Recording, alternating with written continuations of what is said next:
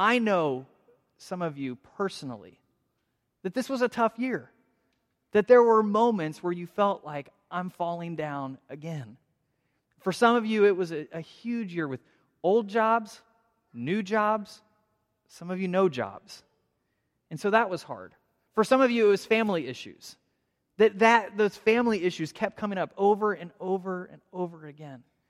For some of us, it was things in our past that coming back to us. And they hit us again and again and again. And we feel like we're on the ground over and over. And for others, it was health. And you feel like, I can't get any traction. I can't get anywhere. And that's kind of what the year felt like. You're just getting beat up over and over again. And you're literally waiting for the end of it, for somebody just to slam you down and throw you to the ground and say, that's it, you're done. Because that's what it felt like. And here's the thing, though. Most of us feel like that every year. You get to the end of the year and you go, I am so ready for next year because this year just needs to be done. I don't know anybody, and maybe you said this, but I don't know anybody that's ever said, you know what? I sure hope next year is worse than this year. Because this year was just way too good. I cannot handle how good things were. So if next year could just be a little worse, that would really help out. Said no one ever. I don't know anybody that said that. We all say things like, I need a new year. I need a better year. Next year needs to go better than the last. This is why people make resolutions. We say things like, I need to improve my weight. I need to improve my finances. I need to do something in my life about that thing that's been on the calendar for 2 years that I never finished. If I could just get that done, it would be better. So we make these resolutions. We say, I need something new. I need to change things. I want something different. And the problem is that we get into the year and we go on and we repeat this cycle year after year after year. But we find out that doesn't really bring any change. There's nothing special about the new year that starts the change. And then culture doesn't help because we're sold on the idea that all the change that needs to take place in our lives is outside in. And so it's like, well, if you just have this car, then everything's going to be in a better place. If you just did this, you're going to be, it's going to look better. And that's the advertising over and over that we hear is if we just change something on the outside, we'll be better on the inside. That's why you see all the advertisements for those coat hangers that are also known as treadmills right now, because everybody buys them because there's this idea that if I change the outside, somehow the inside will be better. And then it ends up in your spare bedroom and you hang your clothes on it because we just sort of give up. But the question that we want to look at, the thing we want to ask ourselves is actual change possible? Is real change possible? And that's what we're doing in this series, Brand New. We're talking about the idea that real change does take place. It's not change from the outside in. It's change from the inside out. And it actually follows up a couple of series that we've been doing over the past few months. We started out with this idea of finding our way back to God. And we talked about if I could just find my way back to God, maybe there's something inside of me calling to something bigger than myself, and I know I need something, I need to change things. Where do I go for those answers? And so we find our way back to God. And we found out in that series that the thing that keeps us oftentimes from finding our way back is our own stuff. The way we look at ourselves, the way we think about ourselves. And then we find that there is an invitation for anyone to come and find their way back. And then when we look at it, we see that honestly, the best or the biggest criteria to find your way back to God is the idea that you don't have it together, that you're messed up, that you are broken. It was the perfect people in Scripture that didn't find their way back. The same holds true for following Jesus. So we said, here's this idea of finding your way back to God. Then we say, okay, now that we've found our way, what does it look like to follow? And we found these invitations from Jesus to follow Him and to experience change in our lives. And again, He says things like, if anyone would come after me, if anyone would follow me. And again, there's that word. And Jesus pointed out it over and over again. The people He looked for to follow Him were the imperfect people, the people who were messed up, the people who needed the most change. And the people who didn't follow Him were, the ones who thought they had it all together, the ones who thought they had it figured out. And then we get to this series, which is the idea that what happens? What actually takes place? What happens in my life when I find God and when I choose to follow Him? Now, the Apostle Paul talked about this. He was a follower of Jesus, though it came after a time where he was anything but a follower of Jesus. As we looked at last week, Paul was one of these guys that Christians couldn't stand because he hated Christians. He persecuted Christians. He said he thought they were stupid. He didn't think Jesus made any sense at all. He saw his job really as shutting down Christianity. Then Paul has an experience where he actually, and imagine this, comes face to face with the resurrected Jesus. That's going to change your mind real quick. And Jesus doesn't look at Paul, and he doesn't say to Paul, in this moment, there's not a, hey, Paul, you've been messing with Christians. You've been messing with my people. He doesn't slam him down and put an end to his life. He looks at Paul and he says, I've got a purpose for you. I want you to follow me, and I've got some dreams and purpose for you. Paul ends up becoming the most famous Christian of all time. In fact, his words are some of the most powerful words in Scripture that we read. And the reason I say that they are is simply this. Paul had an experience with a very real God, and his life completely changed. And he had to start telling people about it. So he starts writing these letters, telling people, look at the way my life changed. Look at what happened to me. And you can imagine, people don't want to hear this because they don't believe him. But he just keeps telling them, listen, look what happened. You won't believe the changes taking place in my life. And then he writes a letter to a church in a city called Corinth. And this is what he says to them about this change. And I told you last week that we don't know that he was thinking about this about himself, but as he's writing this letter to them, I can't help but think he has to be thinking about his own life. Because he says these words. He says, therefore, if anyone is in Christ, the new creation has come. The old has gone, and the new is here. Therefore, if anyone is in Christ, this is what he says to these people. He writes to them. But how much is he probably talking about his own life? Look, if you would follow Jesus, I am a perfect example, he says, of what happens. The old is gone. The new is here. I am completely brand new. Now, I can't imagine there's anybody here that says, that just doesn't sound very appealing to me. Most of us would say, man, if I could get a fresh start, if I could get a restart, if I could get a do-over, if I could get a renewal, I would take it. And so all of a sudden we get this invitation to be made a new creation, to be made brand new. So we're hanging out with this passage over the next few weeks, just this scripture. But it's going to send us in directions to look at some other passages that help us to understand it a little bit more. So I want to begin to go through it. And I want to spend the rest of our morning on one small phrase that I think is incredibly important for us to begin to understand what it means and what it takes to be made brand new. So listen to what it says again. He says, therefore, if anyone is in Christ. Now, what does that mean? What does it mean to be in Christ? Well, Jesus talked about this. If you have a Bible, and you can read it on the screen as well, Jesus was talking to his disciples. And in John 15, somebody records the words of Jesus. Because again, they're important, they matter. He begins to write down what Jesus is saying about this idea. And this is how Jesus puts it. He looks at his disciples who are sitting down with him, and he says, I am the true vine, and my Father is the gardener. Now, if you look at the word father is capitalized here. He's not talking about his earthly father. He's talking about his heavenly Father. He says, my Father is the gardener. He cuts off every branch in me that bears no fruit. Well, every branch that does bear fruit, he prunes so that it will be even more fruitful. You are already clean because of the word I have spoken to you. Remain in me as I also remain in you.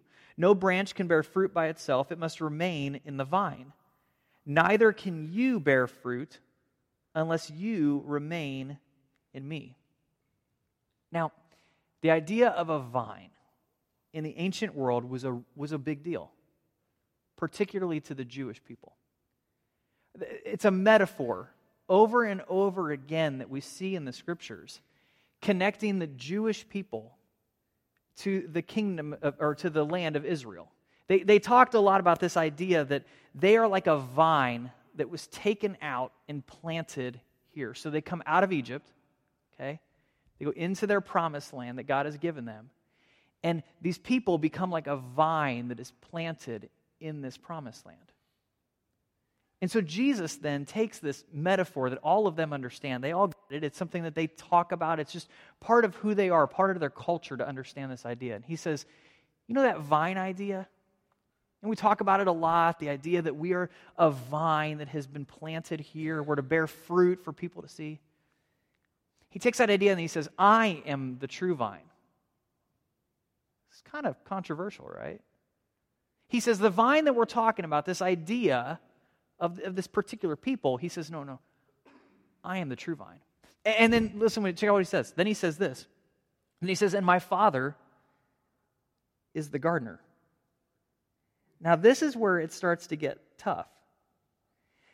Because now he says, look, I'm the vine, which means God's purposes are found in me. And then he says, and you're the branches, my followers. You're now a part of this. And the challenge comes in. Now, for the challenge to come in, we have to understand a little bit about gardening, which I know nothing about. I know enough about gardening to know that I'm terrible at it. I know enough about gardening to know that I don't really take the time to understand it. But I do have one plant in my yard that I kind of find fascinating. It's a plant that a couple years ago I found really annoying. It grows up by my garage, kind of when you're looking at my house on the left side of my garage around the corner. And I would mow past this stupid bush all the time. And it was thorny. It was annoying. I would try to mow around it. It would get caught on my legs. It would scratch me. And I hated this plant. It was just annoying. It was huge. It was all just jumbled and it kind of looked crappy. And it was just all grown in on itself. And there were just stuff everywhere. Well, then my neighbor came over. My neighbor Gabe came over with his daughter.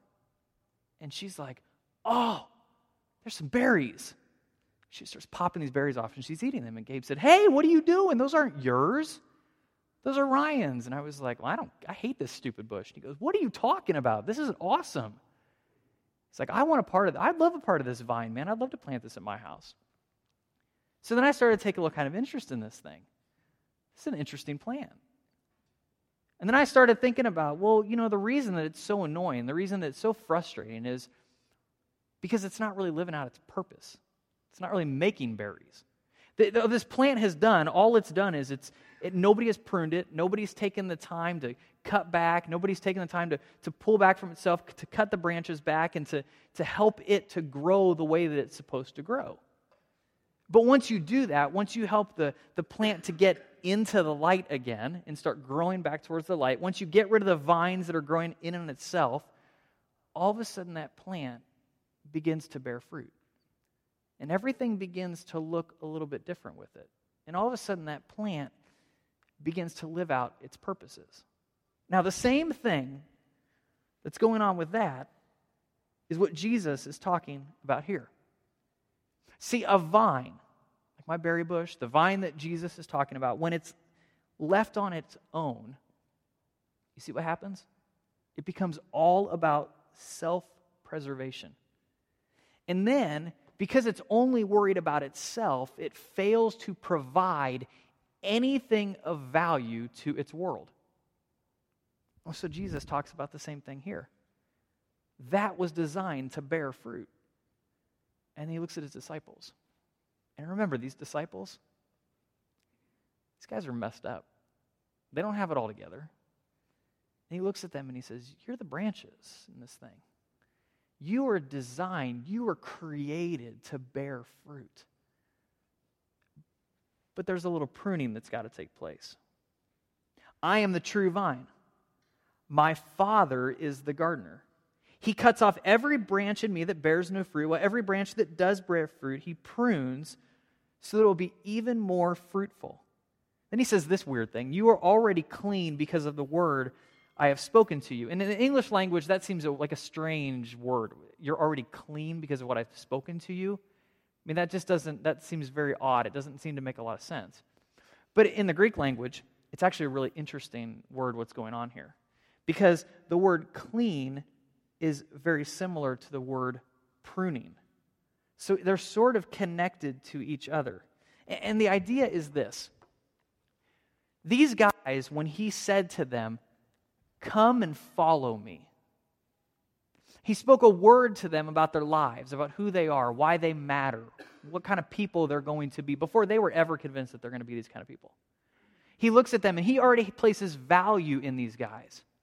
We talked about this in the first series, Matthew, the tax collector, who everybody hated, everybody despised, nobody wanted to be around him. Honestly, they wish that Jesus would have just killed him on the spot. They don't want him to follow. But rather than telling this guy, "Hey, you're a worthless piece of garbage," Jesus looks at him and says, "I value you. You're going to bear some fruit, so come and follow me." Now, you know what Matthew had to do? All of a sudden, Matthew had to give up the life that he had been living. See, he already gets made clean. He's already pruned back a little bit because he started to give these things up. The same is true with the fishermen. We look at Peter, look at Andrew. His guys are these boats and hanging out, and Jesus looks at these guys and, "Hey, come on, come follow me." They drop their nets. They give up everything in their life. Their dad is looking at them going, "What are you doing? Where are you going?" And they're like, "Look, I'm going to follow that guy. I'm going to follow the homeless guy with no shoes. He seems to have it together." But they were pruning some stuff. They were getting some stuff out because all of a sudden they realized the life that I'm trying to build, it's not enough value. There's not enough here. There's got to be something more in life. So they follow this rabbi named Jesus, and all of a sudden they begin to find more value. They begin to bear fruit. So Jesus looks at them and he says, look. You've already been pruned a little bit, but there's going to be some more that's got to take place. This is a process here. So then listen what he says next to them. "Remain in me as I also remain in you." So now we hear this idea. He's kind of saying to them, look, there is going to be temptation to move away from this. You're going to get into this thing and you're going to sort of say, well, I don't know, I'm going to back out a little bit. This is getting uncomfortable. I don't like where you're cutting. Well, see, this is why this matters. Because what Jesus is saying is when the disciples started to follow, they didn't just all of a sudden get everything together as soon as they said, "Oh, I follow. It's all right." See, this is the problem a lot of the time with the way we look at Christianity, the way the modern church has looked at things, the way that most of us have looked at things. We look at people, we look at ourselves, and we think the day that they decide to follow, oh, they're perfect, everything's right. They should have it all together right now, right here. And then if they don't, if they disappoint us, then we're like, well, we thought you believed. Well, you're out. You must not have enough belief. But Jesus is pointing out something really important here about faith. And this matters to those of you who are still unsure about faith. You think, I don't have enough to believe because I'm not there yet. Well, Jesus changes what faith is about here.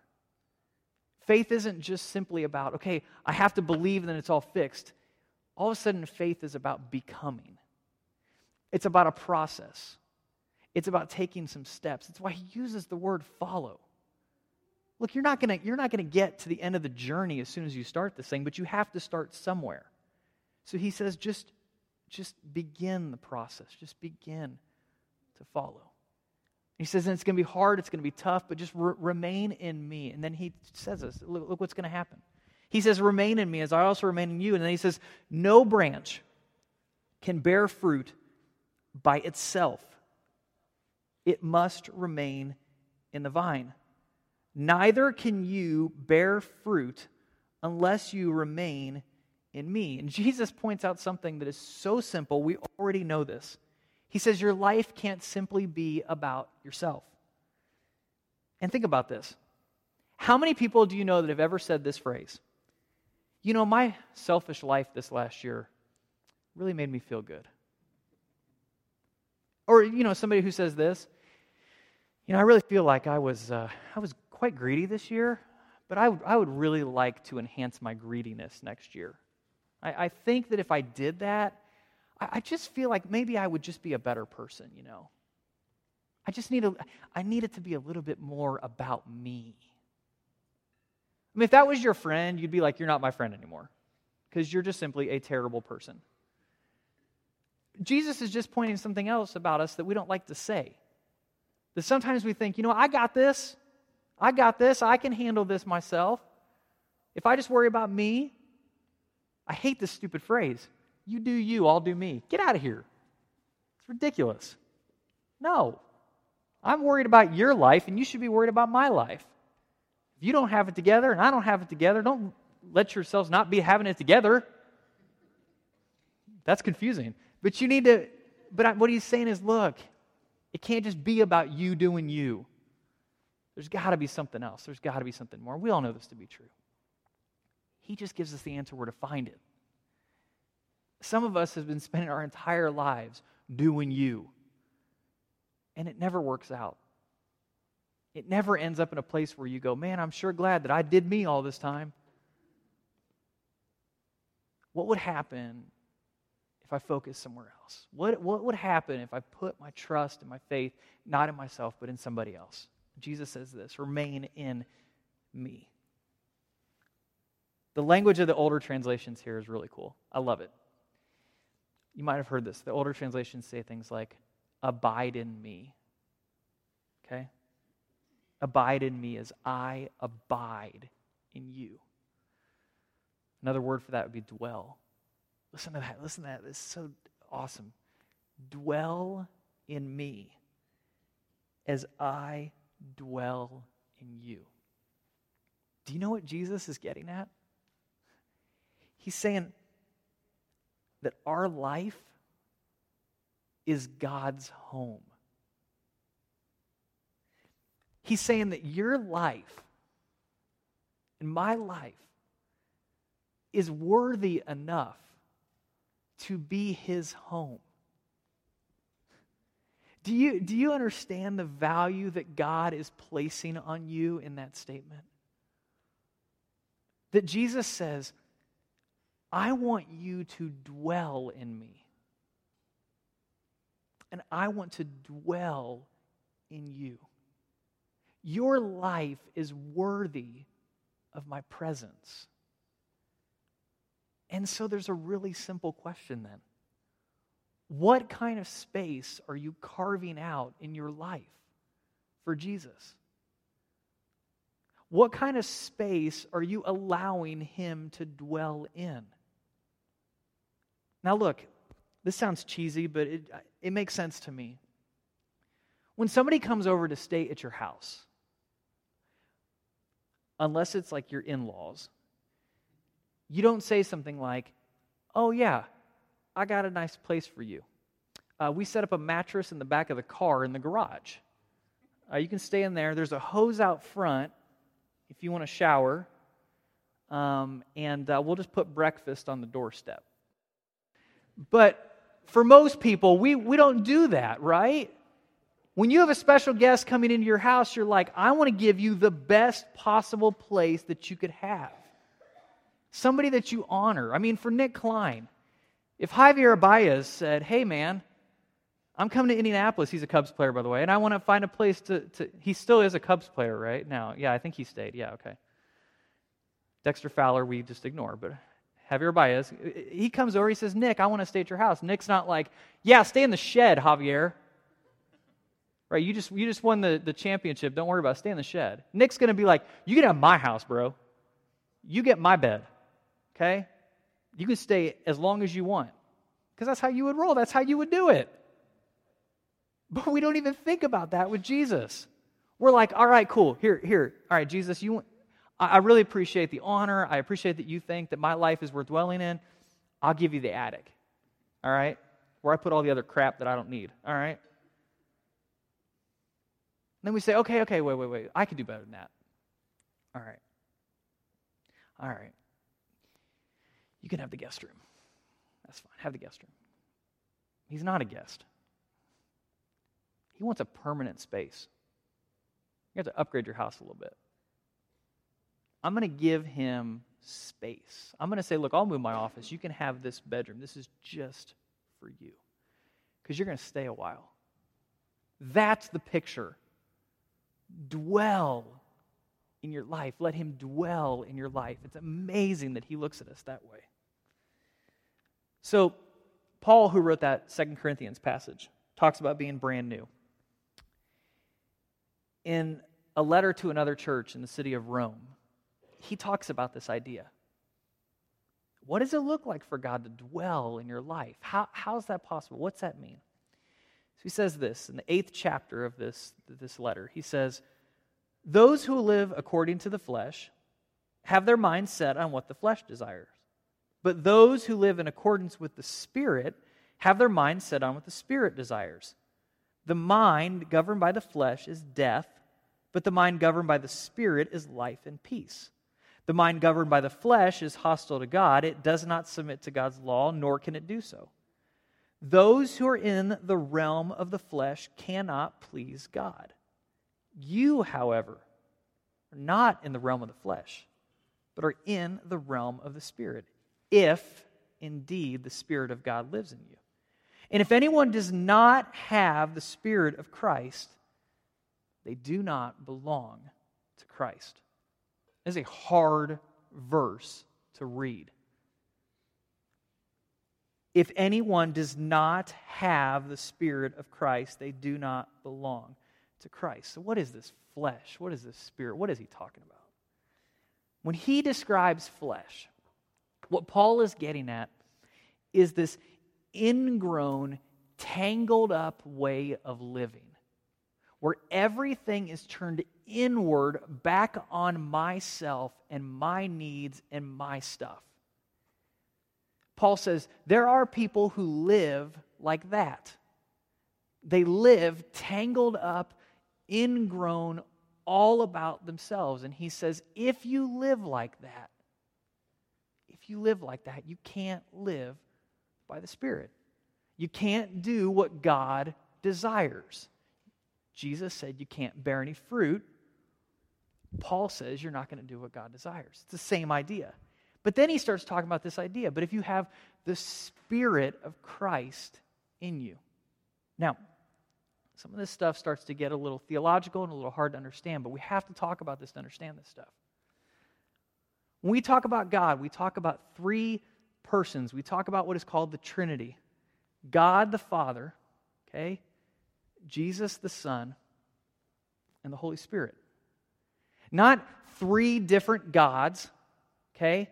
Not one God, three different ways. Three perfectly equal, same, one God. Three persons. Now, I could try to explain the Trinity till I get blue in my face all day. It's one of the hardest things you could possibly ever try to understand. The closest thing that I have ever seen that was the most theologically accurate and even seemed to make any of the most sense was the movie or the book The Shack. And there's a movie coming out about it, and some people, they don't like it. They think they get questioned about it. At least they attempted to try to help us understand this thing that we hardly ever talk about because it's hard to understand. But what Paul is talking about, what Jesus is talking about is we have God the Father, we have Jesus the Son, and we have the Holy Spirit, the Trinity of who God is. And the reason, the way that we can understand this Trinity, why God is because God so indwells within himself. That's how the Trinity holds together. The Father indwells the Son indwells the Father indwells the Spirit indwells the Son. There is this incredible unity and community that exists within who God is. And so sometimes we talk about things like my Heavenly Father. And we talk about following Jesus. We talk about being led by the Spirit. Well, we're talking about the same God, but we're experiencing God in these different ways and these different things. God loves us so much that he has given himself to us in these different ways to begin to understand him better. And so he says, look, this is one avenue of this. You need to make space. And the way you make space is inviting the Spirit of God, the Holy Spirit to dwell within your life. See, it becomes not just finding God, not just following Jesus, but actually saying, I invite you into my life. Guide, direct, move, and prune me where you need to. And when we invite God's presence, His Spirit within us, that is when we experience change. Listen to this. He describes this change. One more little letter. I want you to hear this. In a letter to the people he called the letter to Galatians, Paul says this. So I say, walk by the Spirit, and you will not gratify the desires of the flesh. For the flesh desires what is contrary to the Spirit, right? Ingrown, pull back this direction. The Spirit pushes out to be about something bigger than ourselves. And the Spirit, what is contrary to the flesh. They are in conflict with each other so that you are not to do whatever you want. And he gives us this list. The acts of the flesh are obvious. Sexual immorality, impurity, and debauchery, idolatry, and witchcraft, hatred, discord, jealousy, fits of rage, selfish ambition, dissensions, faction, and envy, drunkenness, orgies, and the like. I warn you, as I did before, that those who live like this will not inherit the kingdom of God. And all of a sudden we look at this list, and there's some things that are kind of foreign to us, right? We're like, I don't know a whole lot about witchcraft. I sincerely hope that most of you don't know a whole lot about orgies. You kind of look at it and you go, this is a weird list, but listen to this. Before you dismantle the whole list because you're uncomfortable with a couple things in it that you don't really understand, look at the rest of the list. Because he describes a world where we become tangled up and ingrown on our own stuff. Sexual immorality is all about my stuff, what I want. It's about looking at somebody else and saying, I don't care about you and value you as a person. I just want to get off. That's a problem. That's ingrown. That's only concerning about my stuff. I don't like to attack technology and stuff, but that's why Tinder is a disaster on this world. Because it's all about, yeah, she looks good, I'd hit that. Oh, he looks good, I'd hit that. That's what we've come to. And God looks at people and says, I value you. I want to dwell in your life. And He wants us to begin to look at people like that. I want to know who you are. I want to see you as an individual, as a person that matters to God. Now look, the same thing with everything else that you see in this list. Hatred, discord, jealousy. You been on Facebook lately? I look at the person and I say, you're just stupid. You just don't get it. You're just dumb. It's hard. When we disagree with the choices people make and the way they live, yeah, sure. Sometimes it's tough. We say, I value you. There's hatred, discord, fits of rage, selfish ambition. I don't have to tell you about that. You've got garages that have stuff that you can't even put your cars in it because of that.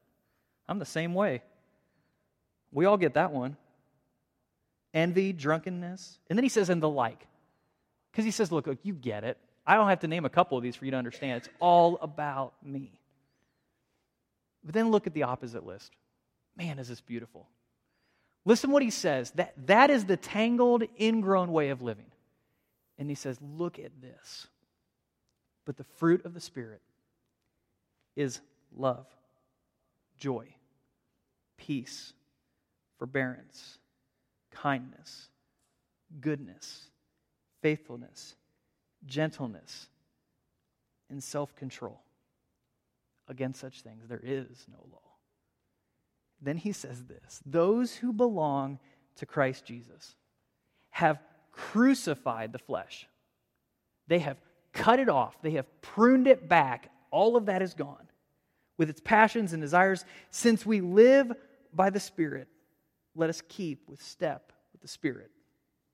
Now, if you're like me, If you follow Jesus, you probably go back and forth between these lists. But faith is a process. Faith is about moving and changing and experiencing change, being made brand new. And it requires every day that we wake up and one simple thing comes to mind. It's an invitation. Holy Spirit, I invite you to dwell in me today. When there are moments that I feel like I am going to get ingrown and concerned about my own stuff, convict me. Set me right. Push back against me. Now let me tell you right now, if you pray this prayer, God is going to convict you. The Holy Spirit will find moments in your life during your day where you're going to go, ouch. Yeah. So there is this push, this pull. Let's pray, and then we're going to sing a song about this idea of inviting the Spirit into our lives. And I want to challenge you over the next week and then through your life as you follow Jesus. But begin here. Just begin each moment. Just wake up each day. Holy Spirit, I invite you to dwell in me today. Help me to live in step with you. And I want you to see the incredible way that God will not only just work in you, but the way that God will work within this community. That God will begin to change us. So let's pray that this morning. God, as we come into this space, into this place today, Father, as we look at some stuff that maybe is even hard to talk about, God, we invite your presence. We invite your presence into this space, and we invite your presence into our lives. God, we thank you that you love us so much, that you have revealed yourself to us, the Father, the Son, and the Holy Spirit, and that you value us so much, you desire to dwell within us. God, let us take that invitation today. And we invite you into our lives to abide in us, to dwell in us, to live in us. God, help us to be more like you. And in the process, change us. Let's stand together and sing together.